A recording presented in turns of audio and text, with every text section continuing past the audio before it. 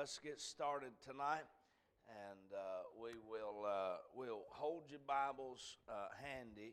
Keep your Bibles handy. We'll go to a couple verses here in just a little bit, but I'm going to start tonight without giving you a text, and we'll end up in one this evening. I want to pick up where we left off in the framing stage of home building, and of course this is our home builders class, but you could almost say life building. I mean, building a life, whether you have a home full of people or just you, a life that is worth. Let's pray tonight, and let's time to help us.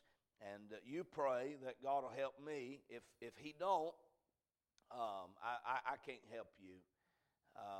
And I don't mean that against you. You can't help me. I'm just not that good, and you're not that good. I can talk till I'm blue in the face. People don't hear me, nor do I hear people. Are you hearing me? We hear the Lord, and the Lord needs to talk to you. And the Lord needs to talk to me, and He's the only one. I can tell you the same thing 100 times, but if the Lord tells it to you once, He can change your life if you'll listen to Him. Now, that don't do away with wisdom. That don't do away with teaching. That don't do away with listening to people in your life, but the Lord takes those truths, and He's the only one who can really drive them home in your heart and in your life. And so that's what we need tonight. You pray for me. And pray for you. Lord, give me the wisdom to heed to what's being said, and the wisdom to apply it to my life. Because without application, you can know something, but if you've not applied it to your life, then you're missing out on its benefits. Let's pray. Lord, we once again come before you tonight. We ask you, Lord, that you'd help us. We need your help. We trust you for it. Lord, every man, woman, here tonight, Lord, I pray, God, that you would speak to our hearts. Lord, us that we need, and we'll thank you for it. In Christ's name, amen. I failed to make mention of course, I don't think you needed mention, but I failed to mention the obvious, Jeff and Kayla, which I did when y'all were gone, but just not since you've been here. Jeff and Kayla had their baby, and she was here this morning in children's church with them.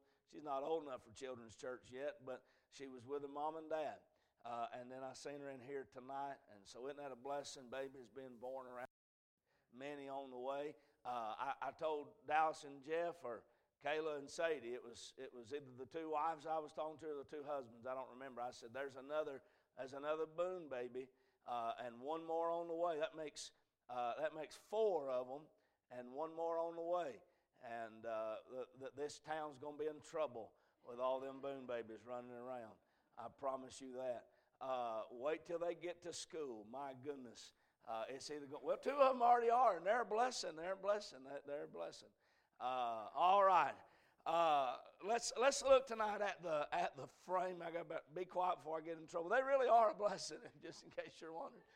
I want to get tonight to the framing stage, or go further into the framing stage of home building tonight. We've looked last couple of times we met at the walls, and I'm not even going to bring any of that up tonight. Tonight I want to talk to you about the work of building a home or a life, the work. And it is work, I promise you that. We've dealt with, in the first stage, we dealt with developing a plan. We dealt with determining the prints. Then we moved to the foundation stage, where we make sure that what we're building on is the right foundation. And fortunately for us, we have one that's been provided, that is Christ and His Word. So the first stage was really, deciding what you want. The foundation stage is really making sure that you build your life upon that which does not demolish, that which does not fall apart, and that is Christ and His Word.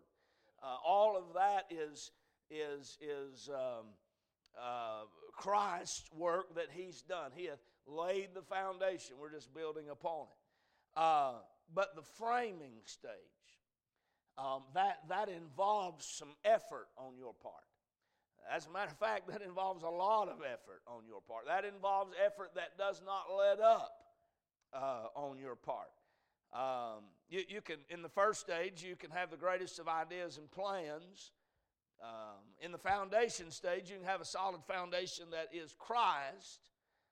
But in the framing stage, that is where you begin to do in your life things that build upon one another, that makes a Christian, a home, a life that is worth living.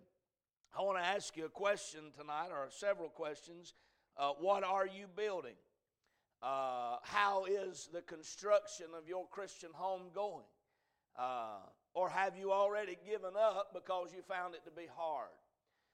Getting saved is easy, isn't it? I mean, once you get over your pride and realize that I'm a sinner and I need to be saved, getting saved is easy. Christ did all the work. But living a Christian life is not always easy.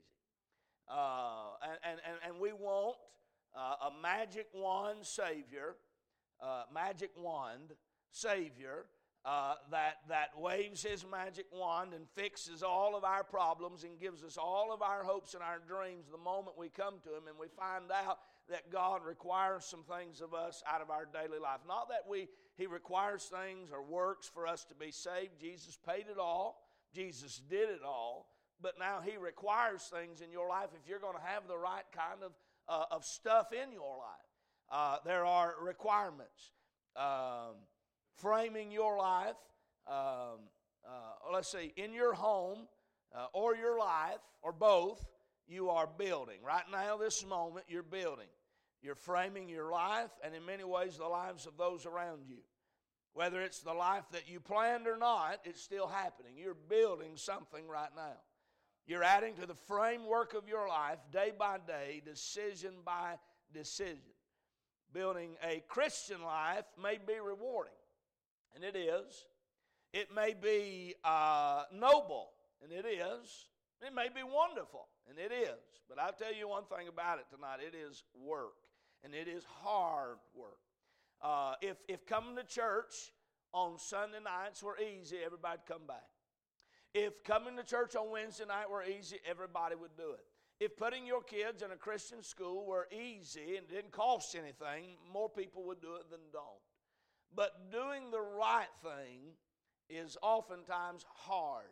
Doing the right thing is difficult, but doing the right thing is the only way to get the right thing in the end. Doing the right thing may be work, but it is the only way to end up with what you want. You're not going to get it by accident. You're not going to get it by happenstance. You're going to get it because you put in the work to get it. I hear people all the time. They'll be commenting on one thing or another, and they'll say, man, I can't believe that turned out that way. And what they don't realize is the work that went into it to make it turn out that way. And I'm not at all tonight implying that if you do everything right, that wrong won't happen in your life. And I'm not all implying tonight that if there's some wrong things that's happened in your life, that it was your fault. Sometimes it is, sometimes it's not.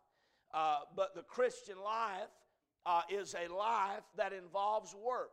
And don't let anybody lie to you. Again, getting saved does not. Trusting Christ does not. But living for God will take sacrifice. Building a Christian home will take sacrifice. It will take work. And in this framing stage, I want to talk about the work that is involved in you having what you want or what you have planned in the first stage. The problem is that it's easy to plan. It's easy to prepare in your mind. and say, this is what I want my wife to look like and be like. This is what I want my marriage, or this is what I want, ladies, my husband to be like. And you've got this mindset of some guy you saw in a Hallmark movie, and you want him to be like that, but he's a real dude. And he in that movie. And it's fine if you want to watch that movie, but you probably ain't going to find what you're looking for there, because he probably don't exist like that. And you've got this idea, fellas, of what you're looking for, and it's all right to plan. But the hard part comes when and you want your children to be a certain way. Well, when I get kids, and I love talking to people who don't have them, but talk about when they do have them, what they're going to do. And there's nothing wrong with you having or mindsets about what you're going to do, but you wait till you get one, and you find out that it is not at all like you planned it to be, and this is going to be work. Does that make sense tonight? I want to say three or four things tonight about this work of building a Christian home. Number one, it is a costly work. It is a costly work. Again, salvation costs you nothing, but living the Christian life will. It is a costly work. If you're going to have the right thing at home, you won't get it by accident.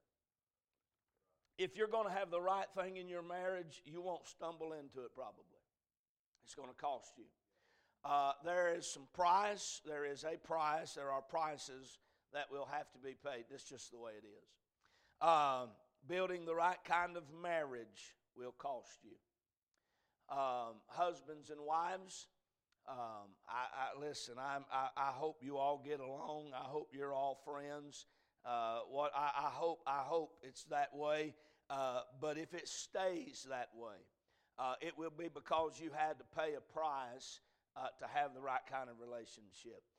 It don't most of the time just mesh always. Most of the time it don't just work always, but you got to work at it. You got to constantly be working on being a better you.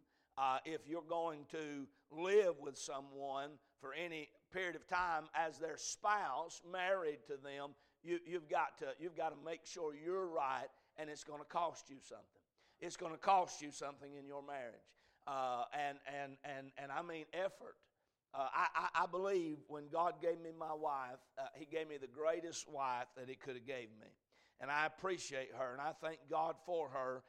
And we've got a wonderful marriage, but I would not lie to you tonight and say that it has not ever been work, because there has been work on both of our parts that we have had to put into it to have what we have. And if we're going to keep what we have, we're going to have to keep on working on us in order. Brother Dan and Miss Pat's back there, I think they're going to make it. I think they're going to finish well. I think they're going to finish together. But I'm going to tell you something that I know. I didn't have to ask them.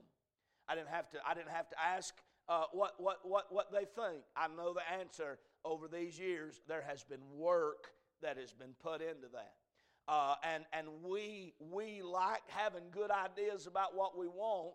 We just don't like having to put in the work to get it. Am I right? I want to be in better shape than I am. I just don't want to bad enough to do much about it. I want to be healthier than I am, and I feel like I'm pretty healthy. I hope I am, but I don't want to. I don't want to do what it would take to make myself better physically than I am, because that is work. And it is work in your marriage. It is work in your marriage. It's going to take both parties being Spirit-filled and then worrying about the well-being of the other and doing everything they can to encourage and to assist and to help the spiritual well-being of the one you married. If it's going to work. It's not all about you anymore. And maybe this is not for all of you. Maybe don't need to hear this, but those of you who do, you need to hear this tonight. Let me just throw it out here at you. You got married. There's two of you now. Two have become one, and your life is not all about you anymore, and it never will be again. Oh, I wish I had somebody. Your life is not all about you anymore, and it never will be again. And then one of these days, God's going to put children in your life, and your life is really, you're going to be so far down that list. And you say, well, that's not fair. That's not the way it ought to be. No, that's what you chose when you chose to get a spouse and to raise a family. And if you didn't want that, then you shouldn't have got that. But you did get that, and you got that. And the greatest thing that you can do tonight is realize that now I have a spouse, and now I have children, and now my life is made and given, both husband and wife, to serve the other and to raise my children. And if it costs me everything that I've got, I'm going to do what I can to the glory of God to do the best that I can with what I have. It is a costly work. Building the right kind of marriage will cost you. Providing a spiritual atmosphere at home is costly. A spiritual atmosphere. How many of you know tonight that the spiritual atmosphere at home can change just like that? Oh, I mean, just like that. You ever come home, husband or wife? We're not throwing any stones at anybody because husbands do this and wives do this. You ever come home and the one that you were married to, maybe you'd gone out to town, maybe you'd gone to the grocery store, maybe you'd been at work, you come home in a good mood, and the one you were married to was not in a good mood, and it didn't take 35 seconds, and they changed your mood. Huh? The atmosphere of your home. Have you ever woke up on the wrong side of the bed on Saturday? Isn't that a terrible day to wake up on the wrong side of the bed on? I mean, because if you wake up on the wrong side of the bed on Monday, you know, you're going to leave your family for the day and go do something else and come back, and hopefully you're in a better mood. But, man, it's terrible when dad or mom or kids wake up on the wrong side of the bed on Saturday, because you've pretty much secured that the first half of that day is going to be spent with no one wanting to be there. It's going to cost you something to provide a spiritual atmosphere at home. It means that I have to give when I don't want to. It means that I have to be filled so that I can be emptied. And it's costly. It'll cost you your pride. It'll cost you effort. It'll cost you work. I got to get me right. That's why I need the Bible in my life. I got to get me right, and I got to keep me right. That's why I need a prayer life. You better not let go of your prayer life. And if you don't have one, you better get one, because it'll tell on you your lack thereof. You better not let go of the right things in your life, because you are building a home, and you can't quit building. You can't quit construction. You may quit building the right thing, but you're building. And you can build with the right attitude, or you can build with the wrong attitude. You can build traits in your family with the right spirit, or you can build them with the wrong spirit. And your positive and your joy and your peace is all a part of the building. But your lack thereof is also building in the spouse you're married to and the children you're raising. They're getting what you're giving one way or another, so you better fix what you're giving. You better fix what you're giving. They are picking up on your attitude. They are, and I notice it in mine. In my kids, I can set the tone for my children. I've done it right. I've got it right. And I've done it wrong. I know I have. And they pick up on that, and it sets their tone, and it is building in them.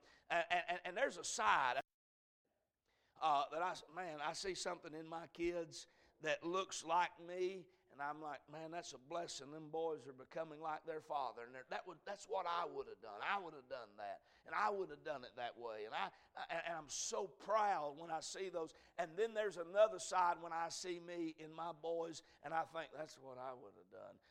I know where they got that. Not what I would have done when I was 17 or 14, but what I would have done yesterday that wasn't right. what I would have. That's how I would have responded. I'm building. I am framing. And I better be mindful of that and pay the cost to have the right thing instead of the wrong thing. You can go to the hardware store and you can buy untreated lumber a whole lot cheaper than you can buy treated lumber, but the weather is going to wear it down a whole lot quicker than it is if you go buy the stuff that's been treated. It may cost you to have the right atmosphere at home, but it will cost you in the long run if you don't. It is costly work. Being a Spirit-filled Christian is costly. Raising children is costly. And I'm not talking about the money that you spend from your bank account. I'm talking about the effort that you have to put into it. Raising children is costly. We have in today's society a lack that is beyond compare. We have a void that is being filled with everything under the sun except for righteousness, and it is hard, even in church, to find a Christian home in this hour that we live in. There's a lot of saved people. There are very few Christian homes. And when I say Christian home, I don't mean a home where everybody walks around with their nose in the air and thinks they're better because they got three things right. They've got three things that they picked out of the box and said, this is what we're going to do. And they walk around now with their nose in the air that they're better than all. That's not a Christian home. I'm talking about a Christian home that is filled with the Spirit of God, that is submissive to the will of God, that is filled with joy and peace. For I know there's no perfect home, but for the most part, it is a place that is filled with joy and peace and the goodness of the Lord that is rare. You can't hardly find it. Even in a good old-fashioned independent Baptist church, you can't hardly find two people that like each other, that are married and get along. You can't hardly find two people, and if they do, they like each other because they never hang out with each other. You can't hardly find kids that like mom and dad that like kids. You can't hardly find anywhere where there's joy and peace. Something has got to change in the hour that we're living in. And right now, just because yours are little, don't mean it's always going to be that way, because it may not be when they get older. Something's got to change in my life, in your life. If it costs us something, somebody better make some investments in what is worth investing in. It is costly. But here's what we do. Well, I tried, but it was hard. It just cost me too much. I think about the parable where the seed fell on hard ground, stony ground, and some fell on good ground. And we think about the individuals, and you've seen it. You're a part of this church. You've seen it. People that come to church, and it is like a miraculous transformation overnight in their life. I mean, just an excitement and anticipation. I want to be there. Are we having church tomorrow night? No, we're not having church. Why don't we have church on Monday nights? And let's do it on Tuesday nights too. And man, they're just, lined up to get here excited. But it don't take very long. And they start missing on a Wednesday night or a Sunday night, or they start missing here or there, and then before you know it, you look around and you can't find them anymore. And you say, "What happened? Were they not saved?" I don't know. Maybe they were, maybe they wasn't. But I tell you what happened. They realized that this was going to cost me something. This is going to cost, and so let's go back to doing what we were doing before, as if what we were doing cost nothing. But that's not true tonight. And I'm going to show you when I get to the end of this. I'm going to give you a Bible verse. Either way is going to cost you. The right thing will cost you, but so will the wrong thing. And if I'm going to have to pay, I think I want to pay for the right thing. if I'm going to have to put in the effort, I think I want to put in the effort for the right thing that pays back what I'm looking for instead of having to be paying to get what I don't want. I remember several years ago, we went, me and my wife had first got married, and we went to, I can't remember, it was across the river in North Augusta. They had a dealership, and her car was paid for, my truck was paid for. We had no need of a vehicle, but you know how you are when you first get married. You want what you want, and you're not even interested. I didn't even know what interest rates meant. Will you loan me money? Okay, yes. All right, how much will my payment be?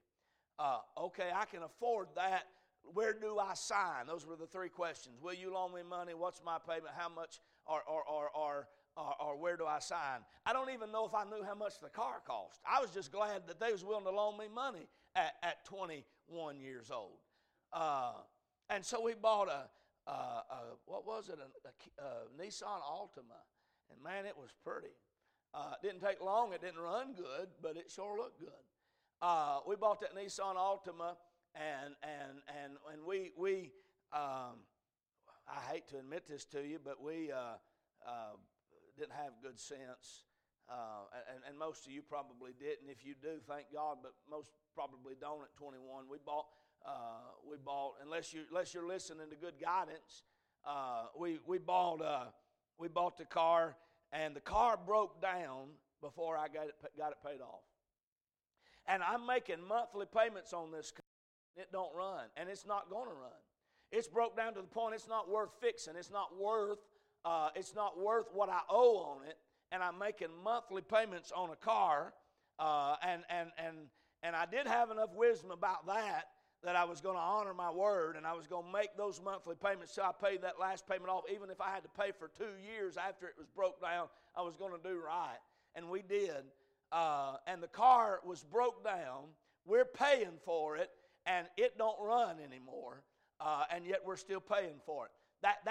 That's how this works in the long run. You can live your life without God. You can live, and I understand tonight you're saved, and we love the Lord, but if this stuff don't come home with you, and you don't practice any of this Bible truth, you can live your life doing it your way, but you're going to pay for something that's sitting in the yard that don't work. Instead of enjoying what God wants to give you if you do it the way He says do it, but it will cost you. It will cost you. If you're single tonight, the Christian life will cost you. The right kind of wife, you're going to have to be the right kind of fella to get the right kind of girl. You're sitting around and you got a list of what you want her to be, and you're not becoming anything more like Christ that you ought to be, but you've got a list of what you want her to be, or vice versa. It's going to cost you. It is a costly work. Not only that, quickly, it is a changing work. And when I say that, what I mean by that is not that the work you're doing is changing, but that the work in living the Christian life, building the home that God wants you to build, it is to be changing you. I got news for you tonight. You need to change. I'm going to run that one by you again because that went over like a ton of bricks. You need to change.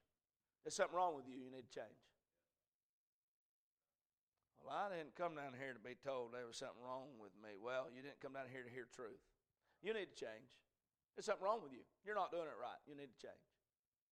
You need to change. Living for God is my life is in your hands, and I need you to change me. And all the time, constantly, I am running into things about me that's not right. Things about me that's not right as far as my marriage goes.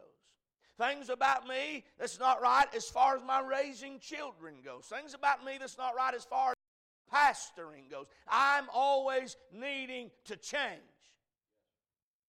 And that's work. Because I don't like changing. Well, I've always been this way. So? Well, my mama was this way. So? Well, my daddy was this way. Who cares?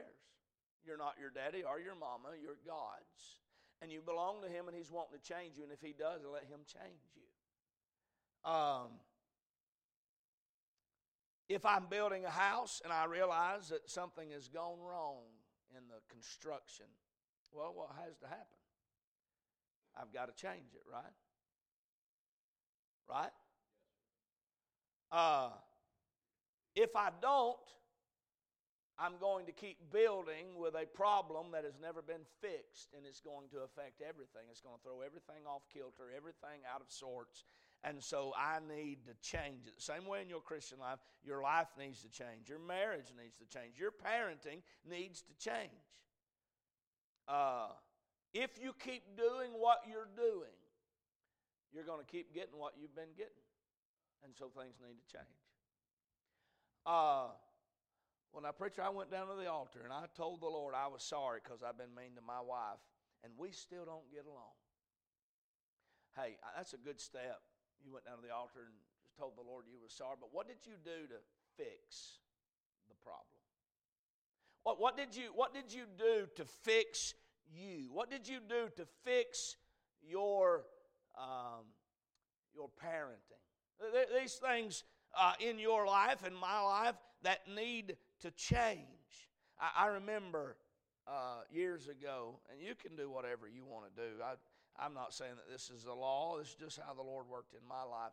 I remember years ago when my boys were younger, I'd always just whip them with my hands if they needed a whipping. I've whipped you before, hadn't I? One night, Jeff was going to a meeting with us, and Levi and Hudson's in the back seat, and they're fighting, and Jeff's sitting back there, and I'm riding down the road driving, and they're arguing, and so I just reached back there and go to whipping. I got all three of them. I got Levi and Hudson who were fighting, and I got Jeff who had nothing to do with it. He was 16 or 17, and he got a whipping too. He said, "You hit me." I said, "Well, I didn't mean to. You just were back there. You was amongst them, and I was just whipping amongst them." But I remember I just whip them with my hands, and I don't know why I brought it up, but I was talking to a preacher. I won't tell you who the preacher is. And he said, "I never whipped my kids with my hands." I said, "You didn't?" He said, "No." He said, "God gave me them hands to love them children and to hold them children." He said, "If I need to whip them with something," he said, "I'll whip them with a belt or a hickory." He said, "I'll whip them with an instrument that to whip them with." He said, "But my hands are not that instrument. I don't want them to ever fear my hands." He said, "I don't mind if they fear a hickory. I don't mind if they ever fear my belt, but I don't want them to fear my hands. I don't want them to flinch or to jump when I reach towards them." And I don't know if that's right or not, but boy, the Holy Ghost smote my heart. I went home with that information, and the Lord spoke to my heart, "You need to change." Just like that. I mean, I was a pastor, I was a preacher, I was a father, I was a Christian, and I'm leading other people, and yet God is still working in my, and I tell you, to this very night, He is doing that. He is changing things in my life, and He better be changing things in your life. Our Christian school, and one of these days soon, I'm going to have a meeting with parents. But our Christian school, and thank God for it, but the culture that stands, the world that is at Crossroads Christian Academy does not need to change. But what does need to change is the families and the homes and the young people. That it should not be that they come or that we come to school there and we change the school unless we're doing it for the better, but that people come there and the school changes us. It changes them. So how's that working in your life? Is there anything that's needing to be changed? Let this church change your life. Take what's been preached here and go home and apply it. Let this school change your children. Thank God God saved you. Thank God that He put you in His family. But don't keep doing all the stuff that you were doing before you got saved, now that you're saved, and just enjoying being saved along with doing all that you were doing. Let the Holy Ghost of God change you. I was talking to a friend of mine last night, and I was running some of this stuff by him, and it all started, and I'm working on something for our marriage retreat. It all started, I was thinking about the culture. And I'm not going to give it all to you tonight, but I was thinking about the culture that we live in. And when I hear the word culture, I think of food. I think of music, philosophy, the culture, you know. But literally the word culture in the English dictionary, prior to the updated, you know, things do change. But what the word culture originally stood for meant, it comes from the word to cultivate, which is to till, to plow, and to plant. And so literally we get our culture by what we've been planting and what we've been tilling and what we've been cultivating. That's where culture comes from. That's why as America we ought to welcome any race that wants to come. We're not racist. If you want to come to America the right way, you ought to be able to come the right way. But we ought not, and y'all are not going to like what I'm about to say, but not every culture needs to be here, because if it is, it's going to change American culture that has made America successful and great. There are cultures where it is taught it is all right to run around naked. You don't want that to change your culture, but it has. There are cultures where it's all right and it's taught to eat people. You don't want that culture to change your nation. But I'd even go as far to say in America, that has changed. There are cultures where it's all right for a grown man to marry a 10-year-old, but we don't need that kind of culture affecting our world. But it has. People ought to be allowed. Races ought to be allowed. People from other nationalities ought to be allowed. But the culture of America is what should stand. And if you don't want to adapt to American culture, then you need to change or not come to America. And that's not popular. And if somebody hears this online, they probably won't like it. But it's the truth of the hour that we're living in. What you are teaching those that are coming up, what you are planning in those that are coming up, needs to be changed to fix the Word or to fit the Word of God, or you are raising a culture that is contrary to the will of God and the Word of God. And the Word of God wants to change you. Wants to change your culture. Before you got saved, your culture, you didn't go to church. Before you got saved, your culture, if you did, you went on holidays or maybe on Sundays. Before you got saved, you talked a certain way. You did what you wanted to do, but God saved you, and He wants to change your culture, because your culture is what you're passing down to your children. And most of us live in houses spiritually that look like the one we were brought up in. And God wants to change your culture. God wants to change your life. So I was talking to a preacher. I was running that by him last night. And he said, well, that makes sense. He said, let me tell you an illustration. He said, when God saved me, he said, I was a Dale Earnhardt fan. And I like Dale Earnhardt too, you know, number 3. NASCAR. I'm a Southern boy. He said, I was a strange fan. He said, I was so weird about it. He said, I had all the T-shirts. I just kept up with everything Dale Earnhardt. If you wanted to talk about something, I'd talk about Dale Earnhardt. And if you didn't want to talk about Dale Earnhardt, I didn't know what to talk to you about. He said, I just love Dale Earnhardt.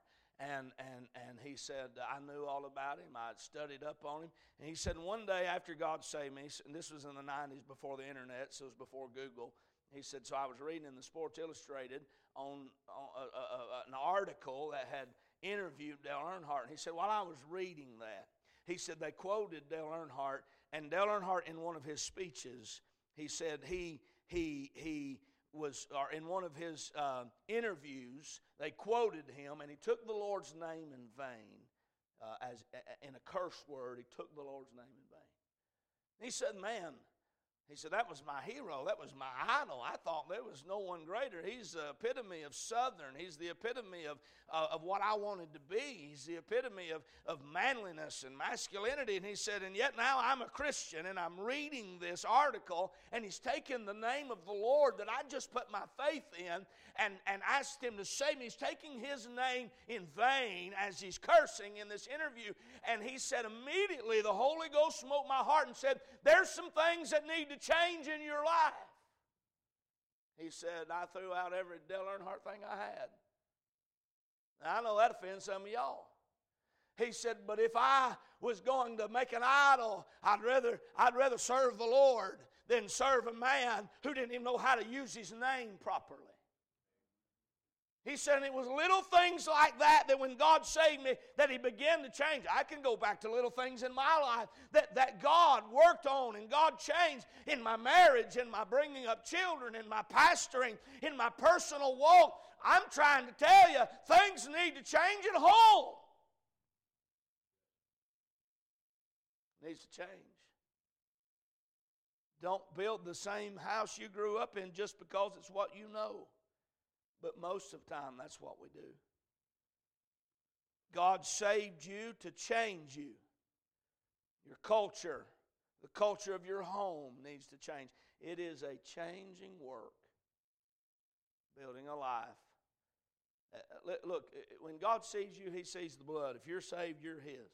There ain't one thing in this world you can do to make God like you anymore or love you anymore. When God sees you, He sees the blood. But there's many things that you can do to make your life more pleasing and more enjoyable and more peaceful and more joyful. And at the end of your road to be able to look back with less regrets and say, I'm glad I let God change who I was, how I responded, how I acted. It is easy to be me. It's just easy for me to be me. It might not be easy for you to be me, but it is easy for me to be me. It comes natural. It is easy for me to be me. I have no problem being me. But it is hard being who God wants me to be sometimes. Are you hearing me tonight? It is a changing work. Quickly, nearly done. It is a consistent work. It never ends. There's never a stage in your life, in your marriage, in raising children, in parenting, where any of this is going to ever end. You need God to fix you and work on you and change you every day. I'm not done with this probably. I'll probably come back and deal some more with this in detail. I just wanted to give you this. Well, preacher, it's hard. It's hard. Well, I just, man, it's hard. I remember saying stuff. I'll tell you what I'm going to do when I have kids. I ain't going to do that. All right? And then when I got them, I still felt that way. But me telling them you're not going to do that didn't mean a thing. You try telling a 2-year-old you're not going to do that. No, it's going to take more than telling. You're going to have to persuade that youngster that that's not a good idea. Huh? There's going to have to be some persuasion because they don't believe you. Well, that's work. And it don't change. And some of us have quit working. And some of us never started working. And it's time you get to work. So some of you need to work on your marriage. Some of us need to work on our children. Some of us need to work on us. You need to let God change you. And it's not so that you can say, well, now God is pleased with me. God is pleased with you because He's pleased with Christ. But it's so that you can be pleased with the life that you end up with.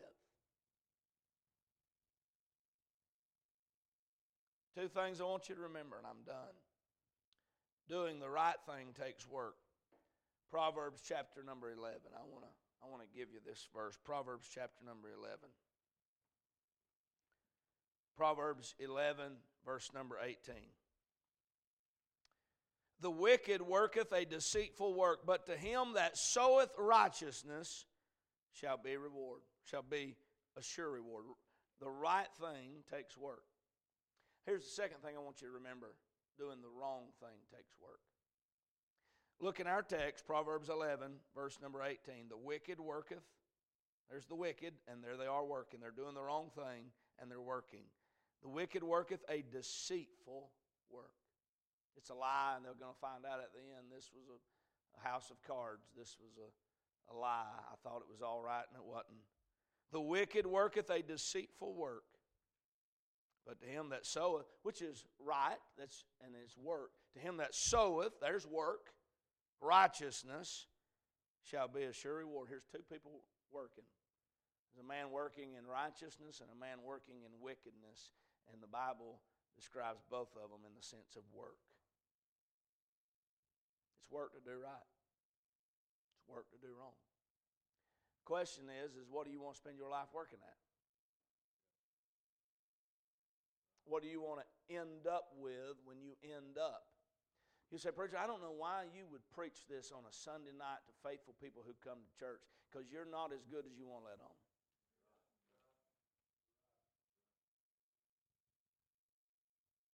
And neither am I. Because sitting on the end of that pew is a woman who knows me in ways that you don't know me, and she knows that not every day is Sunday. And not every Sunday is a good day.